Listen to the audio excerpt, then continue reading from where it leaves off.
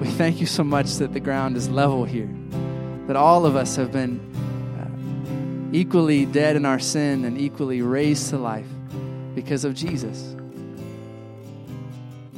I pray that as we continue to worship together, that you be glorified in the ways that we fellowship, in the ways that we submit to the word as it's taught, in the ways that we pray for one another.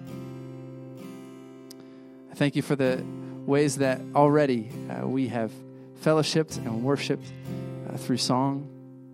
And I pray that these things that we have sung would ring long in our ears, would help resonate with the text as it's taught, and would even sink so deeply into us that we would really live like these things are true.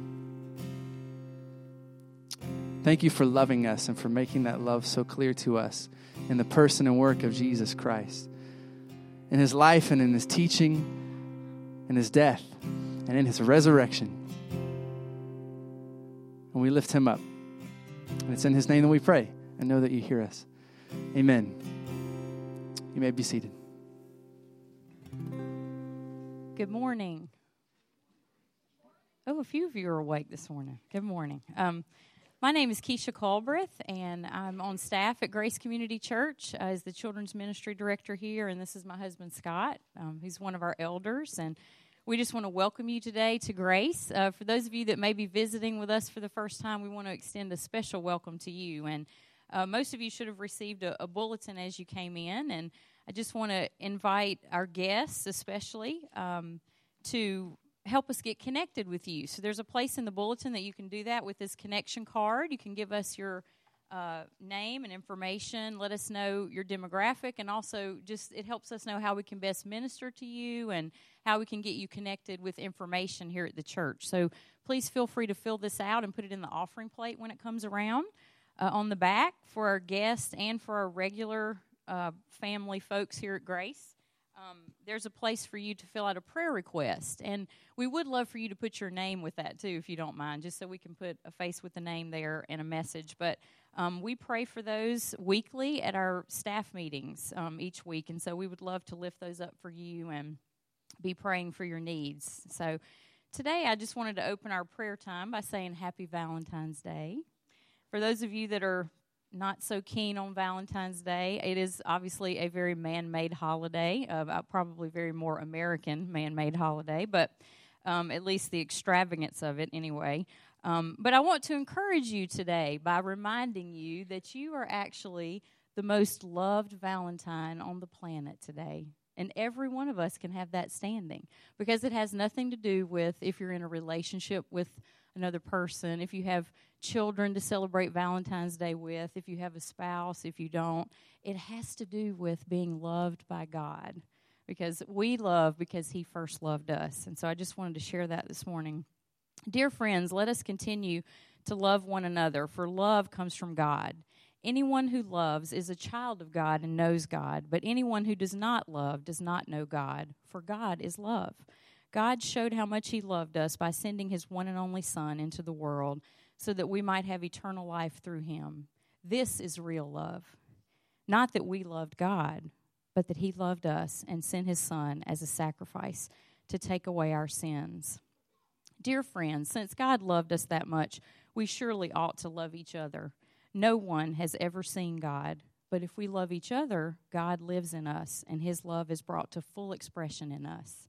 So I just want to encourage you this morning that it's quite a blessing to love you and to be loved by you in this church family, and just to remember that though our love is wonderful, that we can love others, we can only do that because God poured out his love on us through Christ. So remember that beautiful Valentine today, that you are greatly loved by your Savior. So last Sunday did not end up being the greatest sports day of my 62 years of life.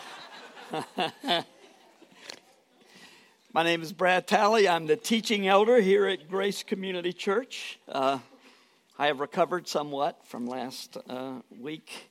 Thankfully, my hope is not in sports, It's in the Lord. If you are here, as Keisha said, for the first time, we welcome you. We welcome everybody else. We really welcome you. I don't know what that's supposed to mean. We're glad you are here. Glad that you decided to worship the Lord with us today. Well, for 20 years, I lived in a spectacularly beautiful place, the North Carolina mountains. I used to say, I love the mountains on a day like today. After a while, it dawned on me that I said that regardless of what kind of day it was. A sunny day, I love the mountains. Or a rainy day, or a snowy day. It didn't matter what season. In the winter, you could see through the trees. You could see more of the mountains. It's beautiful in the summer. I just love the mountains. But I particularly loved living in the mountains on days when the clouds would just descend all the way down to the ground. And it was just, you were in a fog. You couldn't see anything. I guess it was the mystery of what lay just behind what you couldn't see that was so romantic, so appealing to me. I think the worst fog I have ever been in is been on Beach Mountain, top of Beach Mountain, which is where my daughter and her family now live. I've questioned their sanity about that. No, I'm just kidding. I would have to question Jim and Susan Boyd, who have a home within shouting distance of Ben and Liz. We used to take, and that's literally true, they can shout to each other. We used to take groups from TVR up to beach for skiing. But when the fog rolled in, I'm not kidding, you could not see 5 to 10 feet beyond where your lights would shine. You'd have to have them on dim lights, because you know what bright lights do in a fog. And you just hope that if somebody were stopped in front of you, that you could see the red through the fog soon enough to stop. I mean, truly, you would have to travel slow on such nights. The road going to the top of Beach Mountain, I don't know if you've ever been there or not, but I mean, it feels like it's just straight up right into the clouds. Lance Armstrong trained there after he came back for his cancer, so you know that it's steep.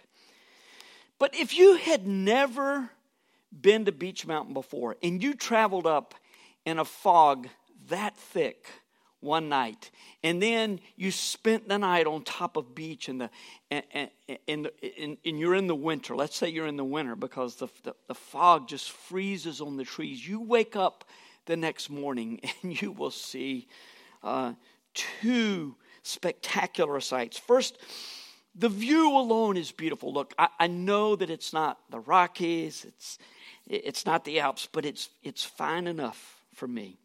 Second, if you've never seen hoarfrost or ice fog, as we say in the mountains, it'll take your breath away the first time you see it. You got a little taste of it a couple of weeks ago on the way to church when the ice was on all the trees.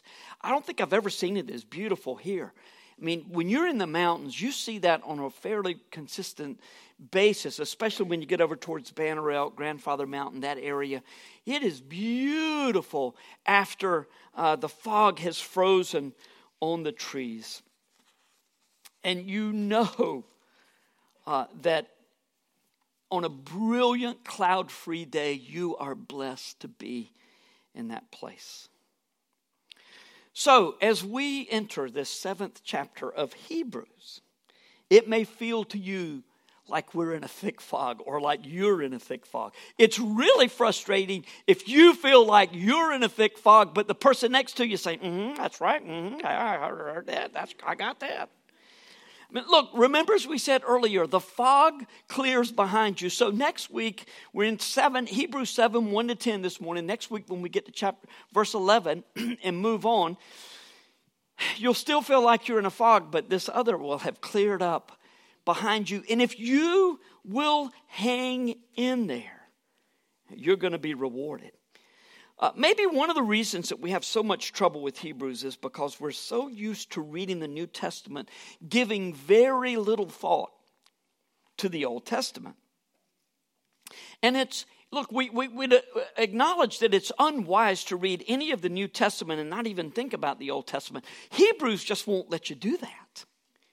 You absolutely cannot ignore the Old Testament. If we're going to make sense of Hebrews at all, we have to know or at least be willing to learn how the Old Testament was pointing to Jesus all along. So here's the great thing about Hebrews. When we get to the top of the mountain and have a good night's rest, The beauty that awaits us in the light of a new day will be worth the trip and worth the uncertainty that we experienced on the way up the mountain. Look, probably your experience with Hebrews in the past consists of Hebrews 11 or Hebrews 12, 1 through 3. That's pretty much your experience with Hebrews. A little bit here or there. Maybe you've heard a verse here or there. But when we get to chapter 11, it is going to make so much more sense than it ever made before. And we're going to watch the clouds clear. And the depth of beauty that unfolds before us will be something that not everyone is blessed to see. So hang in there. Our text today is Hebrews 7, 1 through 10. But for the sake of context, we're going to go back and read verses 19 and 20 from chapter 6. And we're going to be reminded that all of the talk about Melchizedek is really pointing to Jesus. Hebrews 5, where the author starts in Hebrews 5, 1 through 10, he's going to pick back up at the end of 6 and end of 7. All that in between was a parenthesis. It was kind of a by the way moment, if you will. He was talking about things that related to the bigger picture, but he took a sort of a side trip. Well, he's getting back into the main section now. So we're going to be reading Hebrews 6 verses 19 through 7:10. So if you would please stand, as is our custom, for the reading of Scripture.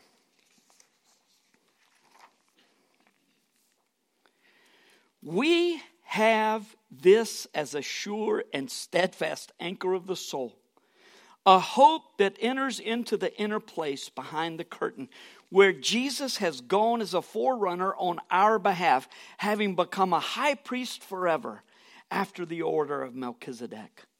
For this Melchizedek, king of Salem, priest of the Most High God, met Abraham returning from the slaughter of the kings and blessed him, and to Abraham apportioned a tenth of everything. This king of Salem, do you know where Salem is? It's Jerusalem. Jerusalem. Before it was Jerusalem. He is first, by translation of his name, King of Righteousness, and then he is also King of Salem, that is, King of Peace.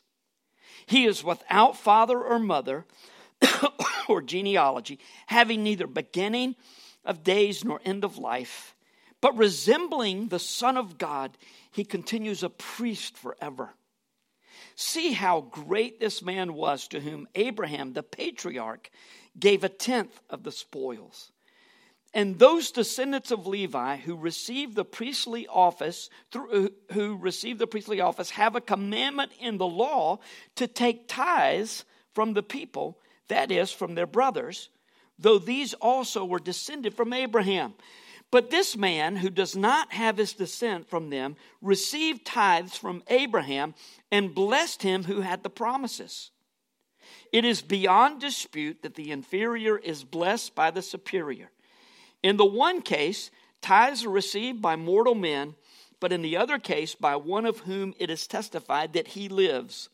One might even say that Levi himself, who receives tithes, paid tithes through Abraham, for he was still in the loins of his ancestor when Melchizedek met him.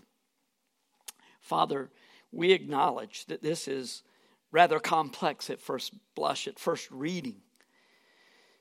And we know that there is truth that we should be aware of.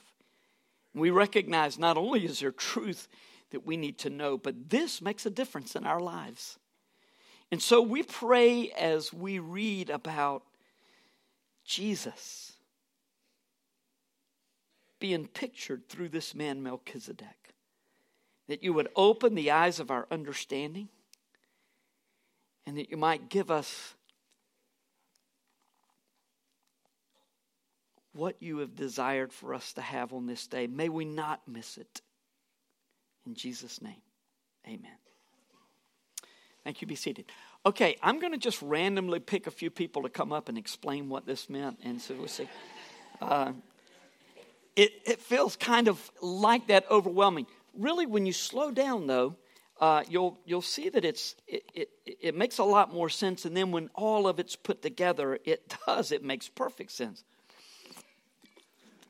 Have you noticed in this study of Hebrews that there has not been a single sermon that did not refer extensively to the Old Testament? I mean, he starts off saying, in the olden days and in the past, God spoke to us through the prophets, and in many different ways, God spoke to us. And now in these last days, he has spoken to us through his Son. Whether we spend a lot of time reviewing those Old Testament texts or not, it's been there every single time. It's evident that the author expected his readers to know all about what he was saying when he referred to the Old Testament. Now, they were Jewish. Most of them were Jewish, if not all of them were Jewish. And so consequently, they would understand. But it's true today that most believers are not Jewish. And we didn't grow up immersed in the Old Testament stories.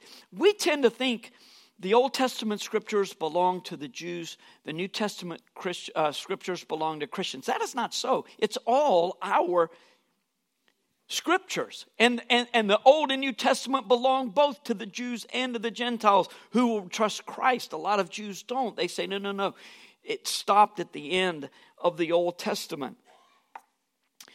But even though we didn't grow up being immersed in those stories, God expects us to be familiar with the gospel origins in the Old Testament, as well as the New Testament truth of Jesus' life, death, burial, and resurrection that are so precious to us.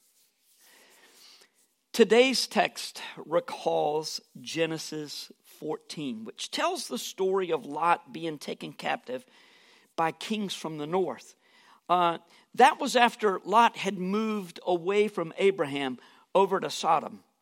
When Abraham heard about Lot's capture, he gathered his men. They got on their horses. They drove through the night, and they caught up with Lot and the people who had captured him, and freed Lot and turned to go back home. And on his way back home, he passed east of Jerusalem, and Melchizedek came out to meet Abraham and his men with bread and wine.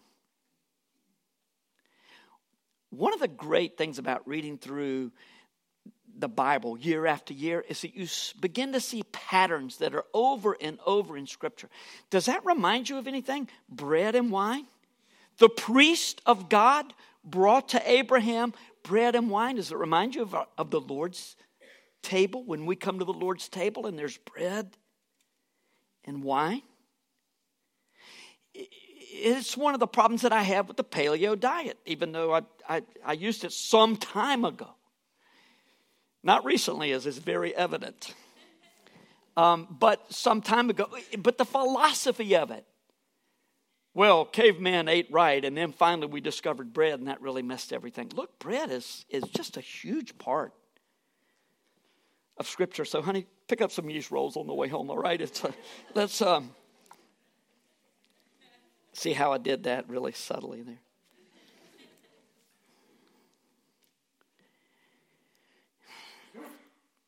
You know what? One of the great things about seeing these patterns in Scripture is that it increases your confidence and trust in the one who loved you enough to send his Son to die in your place. You start to see patterns in your life. And I've been down this road before, and I thought it was going to be awful, but God did a beautiful thing.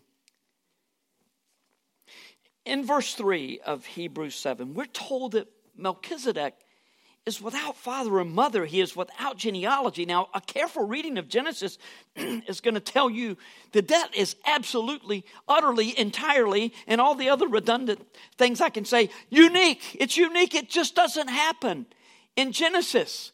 Genealogies are all the way through Scripture, but particularly in Genesis. You've got the genealogies of not only Isaac but Ishmael, but for the most part, genealogies in Scripture are pointing to the line that leads all the way to Jesus, from Adam all the way to Jesus. And all of the genealogies don't carry all of the names of the people. But the fact is that God is faithful to protect the line through which the Messiah would come, even though Satan fights against it and does everything he can to destroy it. How much did Satan know? I don't know. But over and over and over, it looks like it's not going to happen. If the Messiah is coming through this line, I think we've got a problem here. And God steps in, and it's not a problem. He takes care of it. So, Melchizedek had no family. That doesn't mean that he didn't have a father and mother, that he didn't have a record of his genealogy, but it's not listed. And that's significant. The fact that their names are not given serves to indicate a man who comes out of nowhere. As far as the Jews were concerned, wait a minute. We know about all of the children of Abraham, Isaac, Jacob. But who is this Melchizedek? Does he really have status? Does he have standing? Well, absolutely he does. David gives expression in Psalm 110, which we'll talk about next week. As far as we know, though, this man had no beginning of days nor end of life. You may have never picked up on that as you read through Genesis, but the Jewish Christians to whom Hebrews was written were thinking about Melchizedek long before they trusted Christ. They're like, Melchizedek, I don't really understand them. David mentions him later, but what's the big deal? Well, the author of Hebrews is beginning to connect the dots for them. Melchizedek resembles the Son of God. Some people think, oh, Melchizedek was a picture of Christ. It was actually Jesus in the flesh. This was Jesus. No, Melchizedek resembles the Son of God, continuing as a priest forever because, again, we don't know anything about his life, birth, life, or death. Melchizedek was born and died just like everyone else, but the way Scripture characterizes the sudden appearance of this King of righteousness and King of peace points to Jesus. Melchizedek was the type, Jesus was the antitype. And we'll talk more about that in a few minutes. Abraham lived 400 years plus before the law was given to Moses, yet he knew to tithe to God's priest. Abraham gave a tenth of all the spoils of war to Melchizedek, who in turn blessed Abraham, even though, Hebrews points out, Abraham was the one to whom the blessings of God had been given. God had said to Abraham, all who bless you, I will bless. All who curse you, I will curse. Abraham was the man on the scene. In fact, when we went through Genesis 2-3 years ago, my estimation of Abraham rose through the roof, even though he messed up royally on more than one occasion. And he was back and he wavered in his faith. He is mentioned in the New Testament as a man of absolute faith, but he wavered a little bit. He had struggles with it. And he lived a life just like you and I lived. And he had been given, though, the promises of God, I will make a great nation out of you. Even so, Melchizedek blesses Abraham. You would think it would be the other way around. Verses 7 through 10 constitute a rather sophisticated argument for the superiority of Melchizedek's priesthood. Melchizedek's priesthood is more superior than the Levitical priesthood or the Levites, like the ones that Moses and Aaron came from, and all the priests down through the ages. Melchizedek's priesthood was superior to the Levitical priesthood, which in turn will point to the superiority of Jesus over any living priest, any earthly priest. Many people think that Jesus' superiority as a high priest after the order of Melchizedek is the central theme of the book of Hebrews. That's why it's such a big deal that we spend time to figure it out. I think it's safe to acknowledge that Hebrews is a sophisticated apologetic that Jesus is the center of all of God's plans in the universe. Jesus is the center of everything. The establishment of Jesus as a priest after the order of Melchizedek is included to show how Jesus can be prophet, priest, and king all at the same time, even though priests and kings in Israel came from two different lines, two different tribes. The details will be addressed next week. Even though kings come from the line of Judah, priests come from the line of Levi, Jesus is a priest after the order of Melchizedek, so he can be all. And the author goes so far as to say in our text today that you can make the claim that Levi, even though he was unborn, paid tithes to Melchizedek through his great-great-great-great-great-great-grandfather, Abraham. It's a sophisticated argument indeed. There's a lot to process in Hebrews 7, and you may think at this point that there's little application for your life. Au contraire. I have good news. There's a great deal of application in our text. And I'm going to offer what I see in this text by the way of offering biblical principles that are found here, even if they are at the very least implied, yet even if they are not explicitly stated.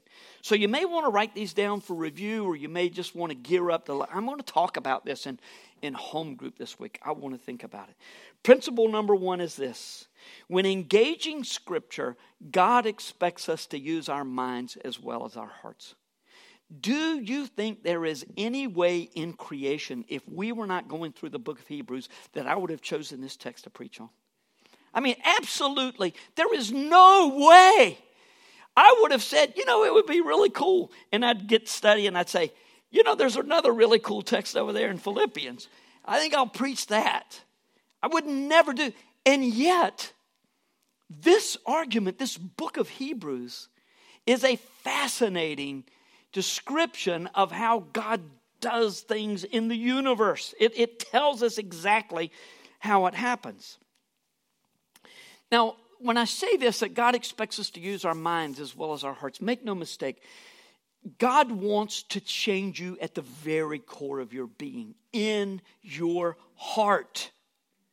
But to think that your relationship with God is strictly experiential, where He speaks privately to you in ways that He speaks to no one else, is not only misguided, it's dangerous. Does a believer have a personal relationship with God through Jesus? Absolutely. Do we have a private relationship where we can say, God told me this is exactly how this is going to happen, or this is how it's supposed to be, or God tells me things that He hasn't told anybody else, like one popular speaker, whose name, I won't mention her name, but who says, God told me things that He didn't even tell the apostles. That's dangerous, isn't it?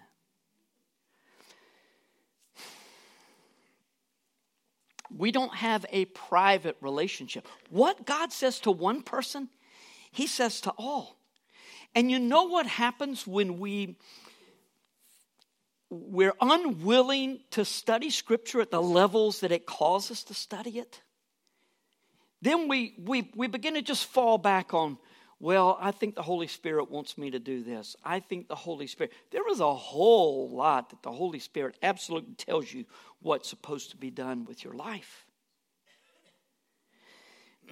As is often said here, and as recently as last week, I'm pretty sure on Sunday morning, the Holy Spirit is the author of Scripture, meaning that you can't separate the Holy Spirit and the Word of God. Scripture ultimately means nothing to those who don't have the Holy Spirit. And the Holy Spirit is never going to lead a believer to do something that is not affirmed by Scripture. If the Holy Spirit tells you to go witness to your neighbor, He told you that before you felt that. It's not, I'm not saying that the Holy Spirit doesn't lead us. Sometimes you just have a very strong impression that you're to do this or you're to do that. But more often than not, it's just confirming what has already been said in the Word. Thus, it is important to study Scripture, asking God to enlighten our minds as well as our hearts.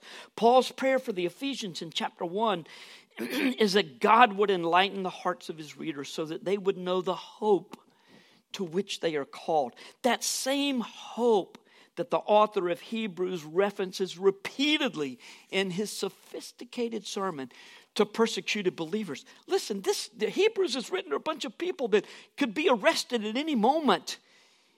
And I'm sure they were thinking, I don't have time for this. I've got to worry about what's going to happen to my children if I'm taken away and thrown to the lions. How do you expect me? Sermons here at Grace are designed to accomplish three things. One, explain the meaning of the text. What does it mean? Two, make personal application. And three, provide tools for Bible study.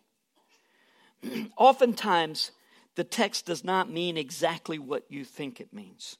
And I don't say that arrogantly at all. In fact, oftentimes the text does not say what I think it means when I'm ready to start studying. I mean, we used to print the title of the sermon in the bulletin. Becky Brissom was our secretary at the time. And I'd say, hey, Becky, stop the press. I've got to change the title of the sermon. It doesn't mean what I thought it meant now that I've studied it. Look, when I get into study preparing to preach the text, I learn more than I am possibly able to communicate. And don't be discouraged and say, because you'll find yourself sometimes saying, wow, I should have known that already.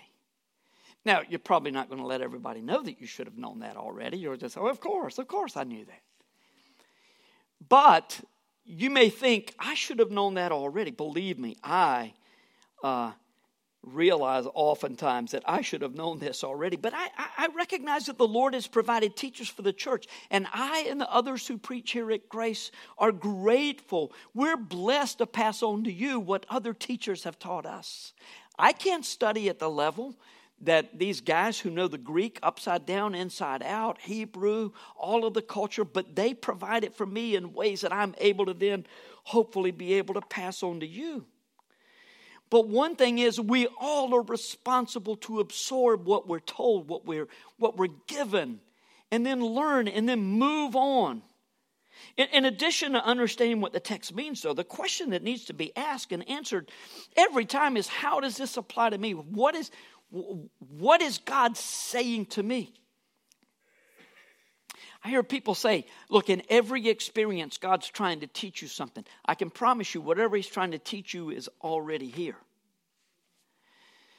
It's in the Word already. But so you don't have to find exactly what is it exactly God wants me to know from this. He may be saying something very specific, but again, it's going to come from Scripture. But it's always appropriate to ask, how does this Scripture, what does this mean for me? How am I to live my life based on the truth that has been given to me? Scripture is timeless, and therefore, look, we talk about the fact that what Scripture, when you say, this is what the Bible means to me, well, it really doesn't matter what the Bible means to you until first we understand what the Bible means. What does this text mean? Then I can say what it means to me. But at the same time, don't get the sense that just because it was written in a particular context that it doesn't speak to me in my day. It absolutely does. Scripture is timeless. Even though the Hebrews context was different, the readers of Hebrews was different than mine. Their context was different from mine.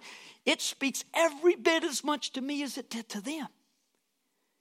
I just have to understand how God is doing this, what he's saying, and how he is applying this to my life. And remember from a few weeks ago, none of this happens overnight. Our understanding of Scripture, ways that we are to apply it, we don't figure this out overnight. And even if you have no idea what I'm talking about this morning, if you'll hang in for a few months, I imagine you're going to learn more about Hebrews than you ever dreamed that you would know. what's really exciting is that we're getting ready to enter into some wonderful truth in Hebrews. We're getting close to the really good stuff. For the moment, let's stay technical on this second point, which is, speaking of using our minds, what's up with type and antitype? You may have never even heard antitype. So-and-so is a type of Christ, and this is the fulfillment. Well, antitype is just another way of saying fulfillment. Melchizedek was the type. Jesus was the antitype, or the fulfillment of the prophesied type of Christ. Remember, we're told in verse 3 that Melchizedek resembled the Son of God. Now think about this for just a moment, and think about when you get this fully, it really makes a difference in how you understand Scripture. It is not that Jesus resembled Melchizedek. Melchizedek resembled Jesus. The antitype defines the type, not the other way around. Jesus was already in God's mind, in God's plan. He was everything. And then there were pictures along the way that pointed to him. That reminds us that there's only one hero in the Bible. And it's not Daniel, and it's not Joseph. It's Jesus. Daniel is like Jesus. It's not that Jesus is like Daniel. Third, God's design is far more intricate and beautiful than we can possibly conceive. In Genesis 14, why was Lot in Sodom instead of the promised land? Lot was captured because he was in Sodom. Why was he there? Look, why was Abraham, who had grown up in Ur of the Chaldees, even in Canaan? Why did Melchizedek go out to meet Abraham as he was passing by Jerusalem? Who was this priest out of nowhere that just showed up? Everything pointed to Jesus. And this was plan A before the world ever began. Jesus was not a backup plan in case the law didn't work out. So you can't say, look, I did my best. I couldn't do it well enough. I'm going to trust Jesus as my Savior. And then say, but now it's up to me. Jesus made the down payment. I've got to keep up the monthly installments. Look, Jesus paid it all. Jesus was plan A from the beginning. Not from the fall. Jesus was plan A from before the world ever began. Maybe one of the most intriguing aspects of this whole scenario is the breakup between Abraham and Lot. Abraham and Lot's, their shepherds were starting to fight with each other because there were too many sheep and not enough land, not enough grass. And so Abraham says, look, Lot, we have to split up.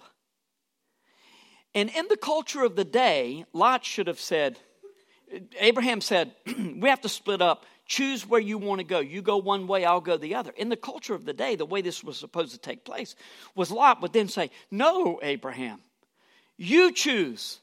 And Abraham would say, no, Lot, you choose. Abraham, it would not be right for me to choose. Okay, I'll choose. Abraham would have ultimately made the choice. That's not what happened. Abraham said, choose, Lot. And he said, okay, I'll take that really fertile land in the plain. That's good over there, so I'll take that. So let me ask you, what in your life has gone so much the wrong way that you absolutely cannot make sense of God's design? You can't even come close to describing the place where you are, whether it's geographical or relational or emotional. Well, here's good news, and this is what Melchizedek teaches us, this whole thing. You were living out God's intricate and beautiful design. God's plan is always best, whether you feel like it or not, no matter what. You ever found yourself in a place in life where you said, how did I even get here? I did not want to be here. And then later you realize it was all part of God's good and beautiful plan. We'll never see that more clearly. Look, the sin that you're struggling with, the questions that you have about God's goodness. You know when all of that's going to be resolved? When you stand face to face with Jesus. But we can get a taste of it now by faith. Trust God no matter what. When we stand before Jesus, we will know even as we're known. We will know then what we should remember now. Our blessings come from God. The author of Hebrews makes the clear case that the superior is greater, is the one who blesses the inferior. Although there are exceptions to that in Scripture, the readers would not have argued with this principle at all. When the writer says, look, it's the superior who blesses the inferior. So that's a big deal about Melchizedek blessing Abraham, even though Abraham was the one sitting on all those promises from God.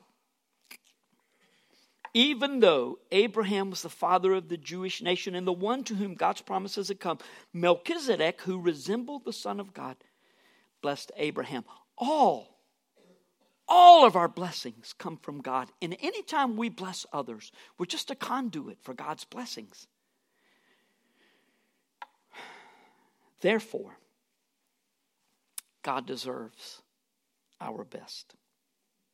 A tithe was required in the law. It was required in the law, and that's what he's making a big deal about. The Levitical priests were required to receive a tithe from the people. Now, as far as I can tell, a specific tithe is not required of us in these days in which we live under the new covenant. Interestingly, Abraham was not required by law to give a tithe, but he did. The Greek in verse 4 is more descriptive than our English translations are when it was told that Abraham gave a tenth off the top of the spoils. Abraham gave a tenth off the top. That's a good word for us. Abraham gave his best. Don't wait. Do not wait until you have paid all your bills to see how much you have left over to give to the Lord. A tenth, even though it's not required of us, it wasn't required of Abraham, but he gave how much? A tenth. It's a standard. It's a pattern.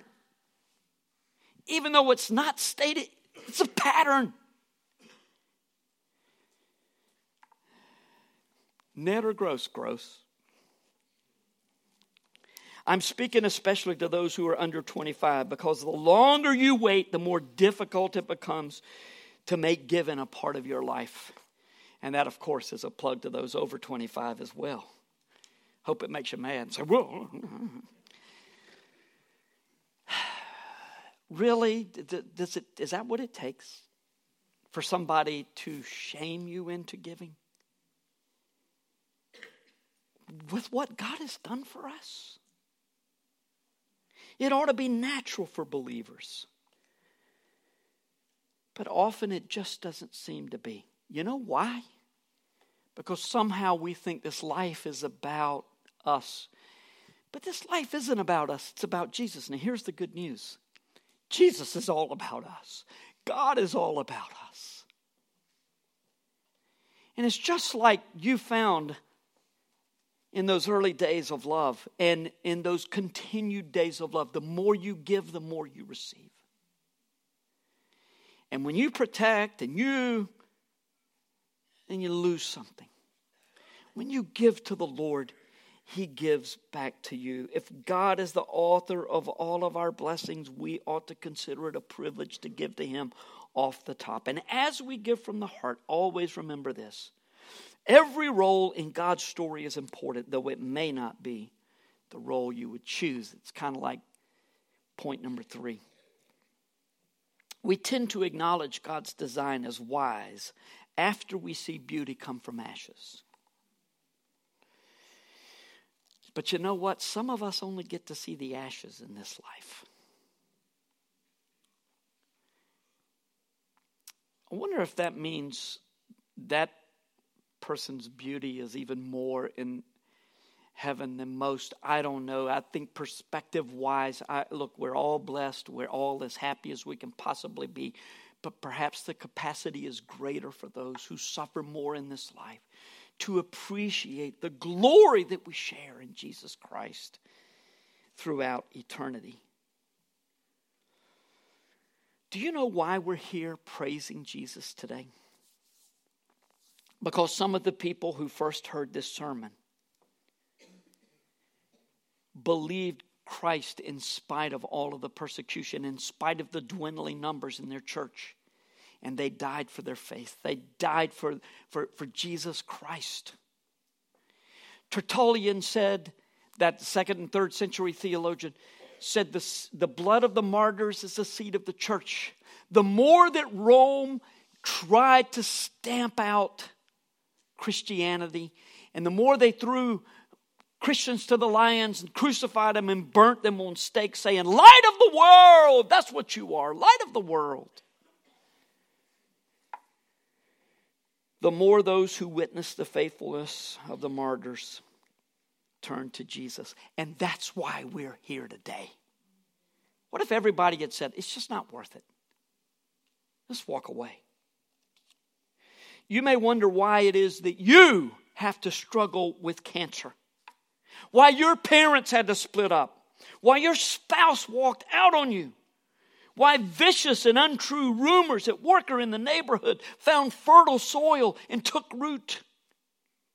And now people believe lies about you. Well, at least you hope they're lies. I hope this is not true. Is there truth? We don't like being a piece in the puzzle. I mean, we want to be the one putting the puzzle together. We even want to determine the image of the puzzle. And in fact, in our day and age, you are the captain of your own ship. The captain of your own fate.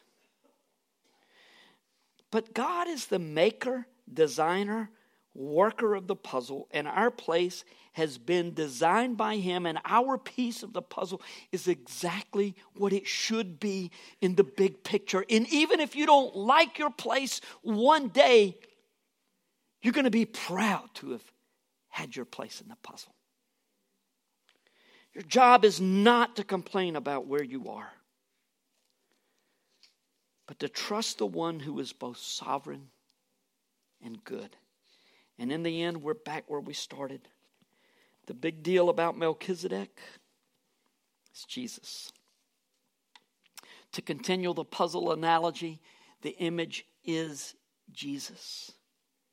You may have never thought about Melchizedek much, and now that you know more about him, it is not that he is such a big deal, but that Jesus is such a big deal. In saying that, it's great to remember once again that Melchizedek, just like you, is the object of God's great affection, just as Keisha reminded us at the very beginning of prayer time. You are deeply loved. You are the greatest Valentine ever because God loves you in Jesus. And if you have acknowledged your sin before Him and you have trusted that what Jesus did on the cross was payment for your sin, and we're going to get into detail about what that means in the coming weeks, then you belong to Him, and His affection is focused squarely on you. Oh, that we might have the understanding and the trust to believe that God is doing a wonderful thing in conforming us to the image of His Son. Let's pray.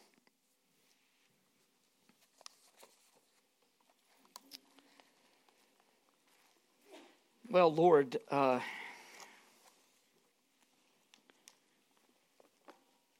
what a great metaphor for our walk with you. When we're confronted with this man Melchizedek, this high priest Melchizedek, we don't know that much about him, and yet you make a big deal about his role, his place in the puzzle. And there's so much that we don't understand. Teach us, Lord. Teach us to understand, first of all, why it's important that we know about it. And then secondly, what a difference that makes in our lives as we follow Jesus. We pray that we will indeed point others to Christ. We pray that you would help us to be content, to be trusting, to know that you do all things well and believe it and proclaim it.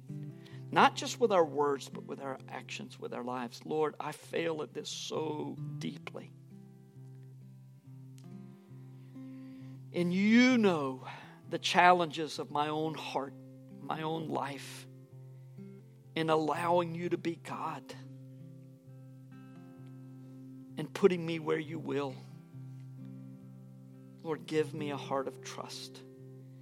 And even as I pray, let me be like Jesus. I know that means let me die. Let me be crucified with Christ, because then I will discover that nevertheless I live.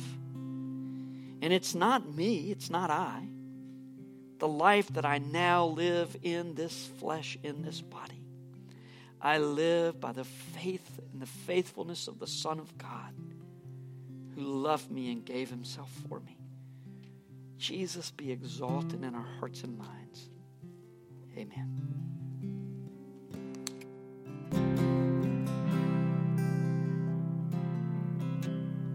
On this special day, as we show love to those around us, may we remember the ultimate love that was shown to us by Jesus Christ, our Lord and Savior.